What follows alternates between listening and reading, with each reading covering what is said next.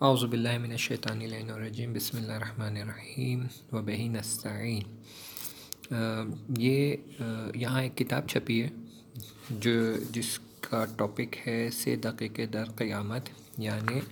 قیامت کے 3 منٹ۔ اس کتاب میں جو مطالب بیان کیے گئے ہیں وہ یہ ہے کہ ایک سپاہی، ایرانی سپاہی جو جنگ میں مجروح ہو جاتا ہے اور آپریشن کے دوران اس کا انتقال ہو جاتا ہے، اور 3 منٹ تک اس کی روح اس کے بدن سے جدا ہو جاتی ہے،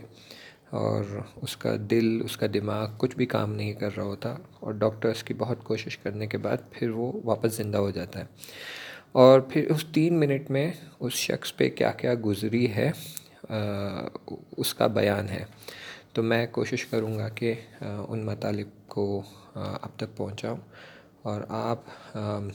ان مطالب کو سنیں اور انشاءاللہ اس سے درس حاصل کریں۔ یہ ایک ایسے شخص کا قصہ ہے جو خود اپنے الفاظ میں بیان کرتا ہے کہ میں بہت ہی دیندار فیملی سے تھا، میں مسجد مقرر جاتا تھا، ریگولرلی جاتا تھا، میری ہر نماز مسجد میں ہوتی تھی، صبح کی نماز، ظہر کی نماز، مغرب عشاء کی نماز، ہر نماز مسجد میں ہوتی تھی، اور میں بہت زیادہ مذہبی خاندان سے تھا، حتیٰ کہ کئی بار ایسا ہوتا تھا کہ میرا سارا دن اور ساری رات جو ہے مسجد میں اور مسجد کی خدمت کرنے میں گزر جاتی تھی، اور میں کئی سال تک جو ہے جنگ میں بھی شرکت کیا ہوں ایران کی طرف سے، اور میں کافی دین کے لیے مقید تھا، اور میں بہت ہی دیندار شخص تھا،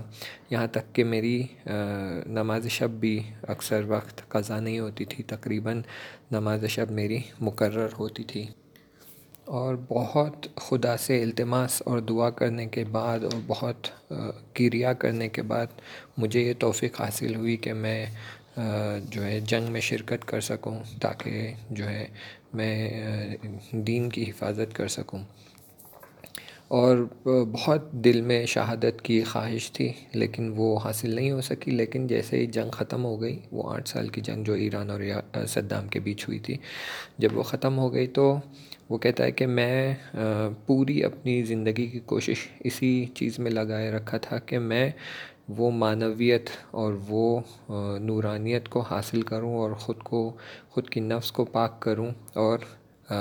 اسی کام میں لگا رہوں، کیونکہ میں جانتا تھا کہ اگر شہادت کا راستہ اور شہادت مجھے حاصل کرنی ہے تو مجھے پہلے جہاد اصغر یعنی شہید ہونے سے پہلے جہاد اکبر میں کامیاب ہونا ہے، جو کہ نفس کی پاکیزگی ہے، اور اسی کو حاصل کرنے کے لیے میں بڑی کوششیں کرتا تھا، تاکہ اگر میں جہاد اکبر میں کامیاب ہو جاؤں تو پھر میں جہاد اصغر میں بھی بہت آسانی سے کامیاب ہو جاؤں گا۔ میں اپنی زندگی اتنی احتیاط سے بتاتا تھا کہ اگر میں گھر سے مسجد بھی جا رہا ہوتا تو میں اپنا سر نیچے رکھ کر جاتا، تاکہ میری نگاہ کوئی نامحرم شخص پہ نہ پڑ جائے اور کسی طرح کے گناہ میں مبتلا نہ ہو جاؤں۔ اور پھر ایسا ہوا کہ ایک شب میں تنہا تھا اور خدا کی بارگاہ میں نماز پڑھ کر بہت رو رو کر گریہ کر کے میں نے دعا کیا کہ خدایا مجھے حفظ کرنا، میں ابھی صرف 17 سال کا ہوں، اور مجھے بہت اس بات کا خوف ہے کہ کہیں اس زمانے تک جب تک کہ میری موت کا وقت نہ آ جائے، ایسا نہ ہو کہ میں اس دنیا کی چکا چوند میں کھو جاؤں، میں اس دنیا کی خواہشات میں مبتلا ہو جاؤں اور میں حق کو بھول جاؤں، اور میں اس دنیا کے خواہشات کے پیچھے بھاگنے لگوں۔ تو خدایا مجھے اس مشکل سے بچانا اور مجھے پاک و پاکیزہ رکھنا، تاکہ میں دنیا کی چکا چوند میں کھو نہ جاؤں، اور کہیں ایسا نہ ہو کہ میں اس دنیا کی چکا چوند میں کھو جاؤں اور میری جو نفس ہے، میرا جو باطن ہے، وہ میں آلودہ کر دوں اور ناپاک کر دوں اور خواہشات میں ڈبو دوں۔ تو میری مدد کرنا کہ میں ایسے کاموں سے دور رہوں۔ اور اسی بات کا ڈر اس شخص کو اتنا ستاتا تھا کہ یہ کئی بار بہت شدت سے رو کر گریہ کر جناب عزرائیل جو کہ ملک الموت ہے، ان سے دعا کرتا تھا کہ اے ملک الموت، میری موت کو دیری نہ کرے، جلد آ جائے اور میری روح کو قبض کر لے،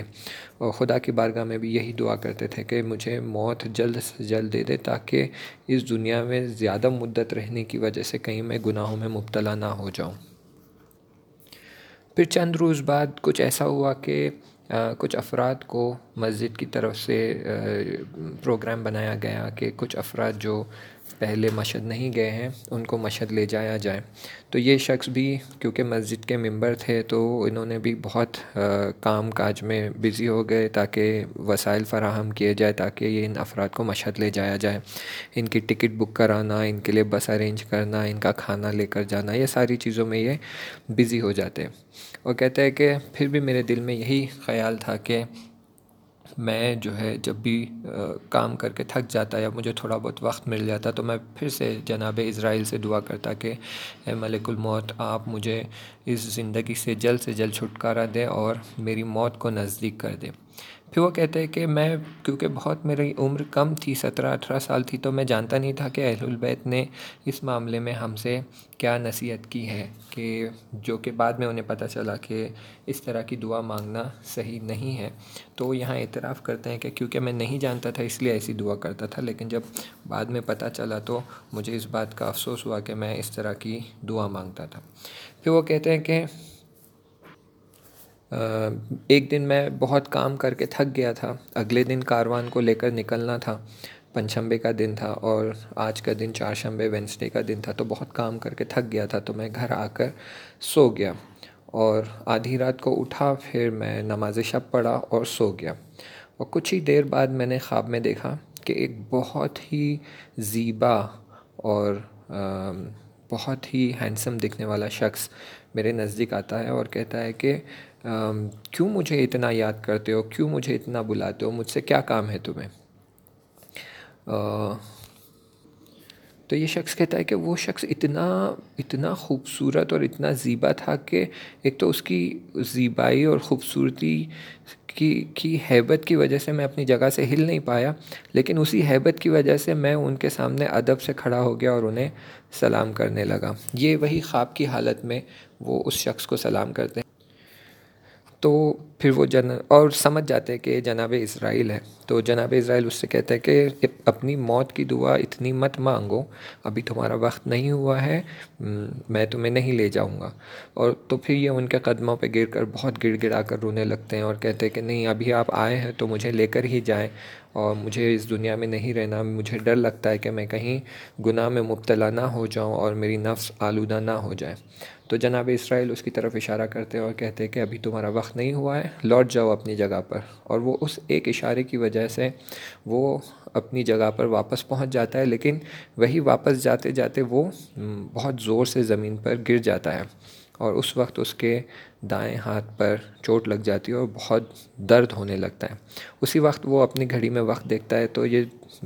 ظہر کا ٹائم، ظہر کے 12 بج رہے ہوتے ہیں، اور بہت شدت سے اس کے لیفٹ ہینڈ میں، بلکہ پوری left side of the body میں درد ہونے لگتا ہے، اور اس درد سے وہ بیدار ہو جاتا ہے، اور جب آنکھ کھلتی ہے تو تب بھی اس کے باڈی میں بہت درد ہو رہا ہوتا ہے۔ پھر اگلے دن وہ اپنے کاموں میں بزی ہو جاتا ہے اور پھر جانے کی تیاری سب ہو جاتی ہے، تب اچانک انہیں پتہ چلتا ہے کہ یہ لوگ جو سپاہ میں تھے، جو ان کی ٹیم سارے افراد کو مشہد لے جانے والے تھے، ان کو ابھی تک سپاہ کی طرف سے پرمیشن نہیں ملا ہے، کلیئرنس نہیں ملا ہے کہ یہ چھٹی پہ جا سکتے ہیں اور ان افراد کو مشہد لے جا سکتے ہیں۔ تو یہ فوری اپنی موٹر بائک لے کر وہ جو ہے پرمیشن لیٹر لینے کے لیے اپنے آفس کی طرف جاتے ہیں، بڑی تیزی سے جا کر لوٹ رہے ہوتے ہیں، اور لوٹتے سمے ان کا بہت ہی بری طرح سے ایکسیڈنٹ ہو جاتا ہے، بہت ہی شدید ایکسیڈنٹ ہوتا ہے، جس کی وجہ سے یہ اپنی بائک سے اڑ کر چند میٹر دور جا کر گرتے ہیں۔ تو وہ کار سے جس سے ان کا ایکسیڈنٹ ہوتا ہے وہ بیچارہ، اسے تو لگتا ہے کہ ان کی موت ہو گئی ہے، انتقال ہو گیا، وہ دوڑے دوڑے ان کے پاس آتا ہے دیکھنے کے لیے کہ یہ زندہ بھی ہے یا مر گئے، لیکن یہ اپنی جگہ سے اٹھ جاتے ہیں، تو بڑا تعجب میں آ جاتا ہے وہ ڈرائیور، کہتا ہے کہ تم بچ گئے، تمہیں کچھ چوٹ نہیں لگی، تمہیں کہیں خون نہیں آیا، کچھ ہڈی وڈی تو نہیں ٹوٹی؟ لیکن وہ اپنی جگہ سے اٹھتے کہتے نہیں، میں ٹھیک ہوں، اور پھر وہ ٹائم دیکھتے تو وہی بالکل برابر 12 بج رہے ہوتے، اور تبھی انہیں وہ یاد آتا ہے کہ کل شب انہوں نے یہی خواب میں دیکھا تھا کہ جناب اسرائیل آئے تھے اور اسی 12 بجے کے وقت اسے لوٹا دیا اور کہا کہ ابھی تمہارا وقت نہیں ہوا ہے. یعنی یہی اشارہ تھا کہ ابھی تمہارا وقت نہیں ہوا ہے، اگرچہ تم مشکلات میں یا کسی سخت چیز میں مبتلا ہو جاؤ گے، لیکن تمہارا وقت نہیں ہوا ہے تو تمہیں نہیں لے جایا جائے گا. اور اس بات کی طرف متوجہ ہو جاتے ہیں کہ ابھی ان کا وقت نہیں ہوا ہے، اور جب تک وقت نہیں ہوگا انہیں لے جایا نہیں جائے گا. تو پھر وہ سوچتے ہیں کہ باقی کی زندگی بھی اسی حالت میں گزارنی ہوگی جہاں پر وہ کوشش کریں گے، اپنی نفس پہ کام کریں گے اور اپنی روح کو پاک رکھیں گے. اور پھر یہ آگے بڑھ جاتے ہیں اس مشہد کی ٹرپ کی طرف. وہ افراد کو لے کر مشہد کی طرف نکل جاتے ہیں. بیان کرتے ہیں کہ تقریباً 2 ہفتے تک یہ جو ایکسیڈنٹ کی وجہ سے درد ہوا ہے لیفٹ سائڈ باڈی میں، وہ 2 ہفتے تک چلتا رہا اور کافی سخت ان کے لیے وہ وقت گزرا ہے، کیونکہ بہت شدید انہیں زخم لگا تھا، چوٹ آئی تھی. پھر وہ کہتے ہیں کہ ایک بات میں یہاں بتاتا چلوں کہ میں جس طرح کا شخص تھا، جس طرح کا پرسنالٹی تھی میری، وہ یہ تھی کہ لوگ مجھے اس نام سے جانتے تھے کہ یہ بہت مزاحیہ شخص ہے، بہت مذاق کرتا ہے، لیکن اپنے کام کے لیے بہت جدیت سے کام کرتا ہے. اگر اسے کوئی کام سونپا جائے تو وہ پوری طرح انجام دیتا ہے، اسے پورا کمال تک پہنچاتا ہے، پورا کمپلیٹ کرتا ہے. لیکن بہت ہی مزاحیہ شخص ہے، اپنے کام میں مذاق کرتا ہے، اور بہت مشہور تھے کہ اگر یہ جہاں بھی جائیں تو وہاں پر لوگ کبھی ان کے ساتھ بیٹھے بیٹھے تھکتے نہیں تھے. گھنٹوں گھنٹوں بات چلتی تھی اور ہنسی مذاق چلتا تھا. اور اگر یہ لوگ کہیں اس پہ اپنی طرف سے جو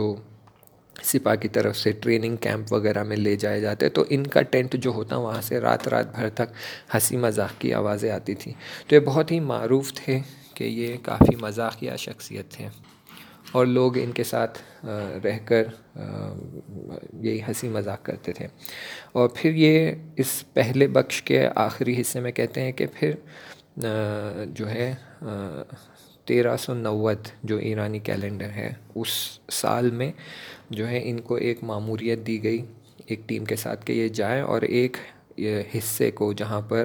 جو ہے امریکی سولجرز اور عراقی سولجرز کی طرف سے کچھ امریکی سولجرز لکھا ہوا ہے، امریکی سولجرز کی طرف سے کچھ حملہ کیا گیا ہے افراد پر. تو وہاں جا کر وہ امریکی سولجرز کو بھگائیں اور اس منطقے کو آزاد کریں. تو پھر وہ اپنی ٹیم کے ساتھ اس منطقے کو آزاد کرنے کے لیے نکل جاتے ہیں. اور اس عملیات میں یہ آپریشن جو ان کو انجام دینا تھا، اس میں وہ گھائل اور مجروح ہو جاتے ہیں. انشاءاللہ میں آگے کی بحث، آگے کے مطلب جو ہے جو نیکسٹ چیپٹر ہے اس کا، وہ میں نیکسٹ ریکارڈنگ میں آپ کو بھیجوں گا. میں چاہتا ہوں کہ آپ یہ سنیں تاکہ آپ کو سمجھ آئے کہ یہ بات جو ہے یہ کوئی دنیا میں جو ہم ہر کام کرتے ہیں، جہاں خداوند متعال نے ہمیں قرآن کی آیتوں سے بار بار آگاہ کیا ہے اور کہا ہے کہ تم اگر ذرے بھر کی بھی نیکی کرو گے تو اس کا ثواب تمہیں ملے گا، اور ذرے بھر کی بھی برائی کرو گے یا گناہ کرو گے تو اس کا عذاب بھی اور اس کا حساب کتاب بھی کیا جائے گا. تو یہ بالکل آپ اس کو جتنا سیریسلی لے سکتے ہیں لیں، کیونکہ اس قصے کے بعد آپ کو سمجھ میں آئے گا کہ وہاں جب ہم جاتے ہیں تو وہاں کا معاملہ